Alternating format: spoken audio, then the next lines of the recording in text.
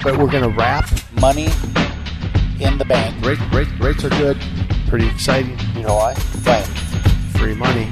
You understand what I'm saying? Hey, welcome back. Thanks for staying with us. This is Your Real Estate Chalk Talk. 612-627-8000. Calvin Kamick, the money man, is here. He's going to explain to me the contradiction in the newsletter that he sent me, where we've got stories that seem to contradict one another. Just giving you an overview of what's in the market right now. Yeah, so we got existing home sales and a 5-month skid. All right, so existing home sales are flat now. Nope, they've ended their skid, which would mean that they're increasing. Okay, I don't know if it said increasing, just they're no longer declining. So we said in our last segment, we said it was 4.3. In this article, it says 3.8, which is more like what I've been hearing. Maybe 3.8 million analyzed units per the National Association of Realtors. All right, and so now everybody's forecasting above that. Mm-hmm. But somehow prices are going to fall. Just doesn't make sense to me. Doesn't make sense to me. All right. New home sales plunged to the lowest level in a year. This is new homes. This is an article, one of the segments in your newsletter, Calvin, that you send to me, which I actually like. It's actually really good. It is very good. New home sales plunge to the lowest level in a year, to 590,000 annualized pace. So basically it just means new construction is slowing down. New construction plunges. All right. Where's that article from? Who wrote that one? That doesn't say. Okay. So now we have in the next little article in your newsletter, it says improving housing conditions in 2024. Nice. Confidence among home builders and a 4-month slide. Yes. Confidence for 2024. Always coming in the new year, good attitude. All right. So then the reversal. So on one article you say that the new home sales are plunging, which is a bad thing. Arrow down. Yep. The next article is improving housing conditions for new construction. Yep, feeling up. Good. So being positive. In the same newsletter. Yeah, but speaking life, speaking truth to the future. Yeah, you would like that. Yeah. And then the next article, housing starts hit 6-month high. Housing starts. New housing formation hitting a 6-month high. So with that, I mean, I've got articles here from your newsletter, Mr. Yeah. King, Oh, yeah. all indicating that home prices should have a good base and improving over the course of the next 12 months. And yet you say that home prices are going to be flat. I say they'll be less than 1% increase. Less than 1%. Just so, because this is the money segment, we always want to capture it because we use it. You predict a 3% increase in pricing, but I think will be less than 1%. I think that we're going to see the first quarter be flat. I think we've already seen our increase, which is none, because the home prices have been flat for 3 months already. And and they'll continue to roll forward until we see the impact of that reduction in interest rates. Do you think people are still over? You use the term over their skis when listing a home and pricing. Do you think people are in your industry like backing off a little bit, so we're getting better prices coming on because you're seeing so much price reduction? I think that yes. Okay. I think that the smart agent who's doing a good job of consulting with his client is being very careful about pricing. Okay. Because there has been no increase, no change, relatively speaking, in the last 6 months. So whatever it was 6 months ago, that's what it is today. With no bump. And then we see that we've got days on market increasing, which we pointed out in the second segment or the first segment, where we got homes that are 70-some days on the market now, 80, 90 days on the market.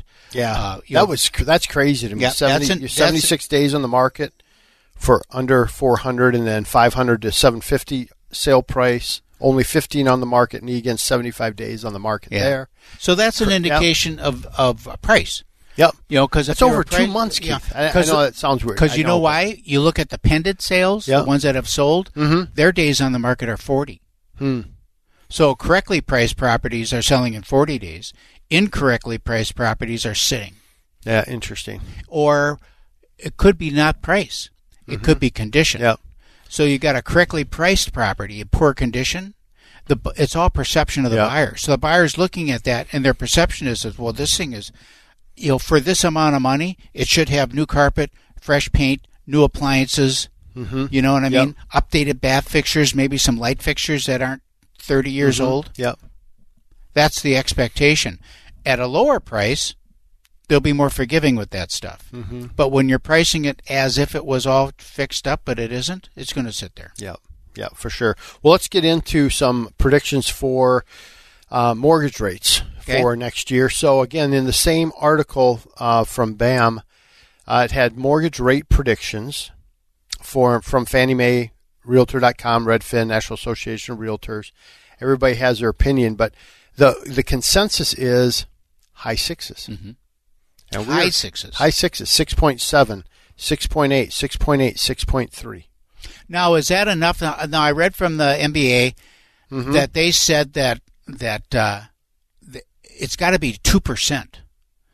That if we see a 2% drop, then you're going to really see some refis kick in. Yep. And some 1 point, you're right on the border of saving a point. So if you were like this week, though, we locked people. I locked somebody at 6 1/8. Now that's them paying a point, one discount. So, but with what we can give, and so we're at 6 1/8. That's pretty attractive. Yeah. It's like, wow, okay, that feels better. That feels right. Good. Yep. So if you were at 7.5 or higher, it's probably. I mean, we're having some conversations with people saying, "Hey, should we do it?" But again, the whole thing is, well, do we want to do it yet? Do we not? Now, the good thing is we have a lifetime guarantee with our people, so they don't pay lender fees or appraisal fee. But there's still some title charges. There's still Minnesota recording. There's still fees. Some costs there. Right. You're flipping the escrows and stuff like that. But it's starting to come a little bit. But I was shocked a little bit that everybody's prediction. I'm looking here at the Mortgage Bankers Association as well. Everybody's saying kind of we're being that 6% range, and we were really hoping if we could get in that high fives, I would be happy living from 5.5 to 6.5. Give me that 100 basis point, and if I can swing there for the rest of my career, I would be super happy. But let me ask you this: what's your thought about this? We went through a period where when people were buying after COVID, during COVID, and even a little bit before that, since about 2012, and they've been buying with a lot down. So we have a lot of equity. We have a lot of equity. A lot of equity in our homes right now. Average equity in a house is over $100,000. Yep. Wow. But we also have the credit card debt is over $1 trillion. Went over $1 trillion for the first time ever. So we've got this credit card debt, $1 trillion at 25%. You've got equity, $100,000 equity in home mortgages locked in at under 4%, 4%. Does it make sense now for people to say, look, rates are now going to be in the low sixes. I can get a rate in the low or mid sixes. Do I bump it up 1.5 points or so on my mortgage and get rid of this 25% number? Use some of that equity there. I'm still in a relatively good debt to equity position, but my monthly nut has come down substantially, dramatically. Yep. We have a tool that we do that in, so we can take their balances, their average credit card, and run the calculation. And it just says yes or no, or this is how many months it takes to recover, all of that. Right. So if you're in that situation, you're listening to the show, or somebody that is, maybe it's your son or your daughter just getting through the holidays, just like, and you hear them talking about, oh my gosh, the credit card debt, I don't know what we're going to do. Right. That's a great conversation, because there is equity. And I did one yesterday, Keith, where it was somebody called in on an investment property because their property taxes went up so much in St. Paul, and their homeowner's insurance went through the roof. Wow. So now this is an investment property. Yep. They're renting it out. You can only increase your rent by 3% in St. Paul, and now they're underwater cash flow wise because they rented out it was pretty tight one, and then they get that increase and they're like, So what can you do for them on that situation? Cash out. We're doing a rate and term refinance, 5.99 on a 15-year. Okay. Great deal. But now what rate are they in now? 6.375. Okay, so their rate is actually, so they went from 15-year.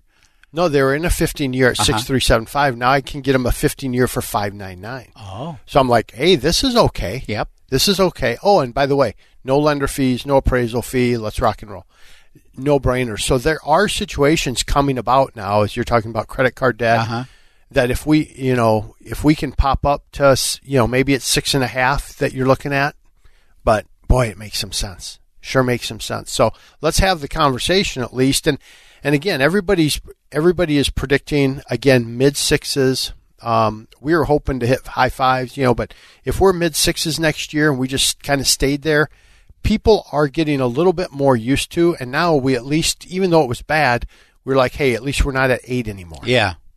So we had that. But give me a call, 651-231-2500. Again, 651-231-2500. Love to have the conversation. That's where everything starts. Got some great shows coming up in January. This is your Real Estate Chalk Talk, last show of the year. We'll see you next year. You've been listening to your Real Estate Chalk Talk with the Hittner Group, the leaders of the #1 Coldwell Banker Burnett real estate team in Minnesota. If you want to get more when you sell and pay less when you buy, call 612-627-8000 or go online to hittnergroup.com.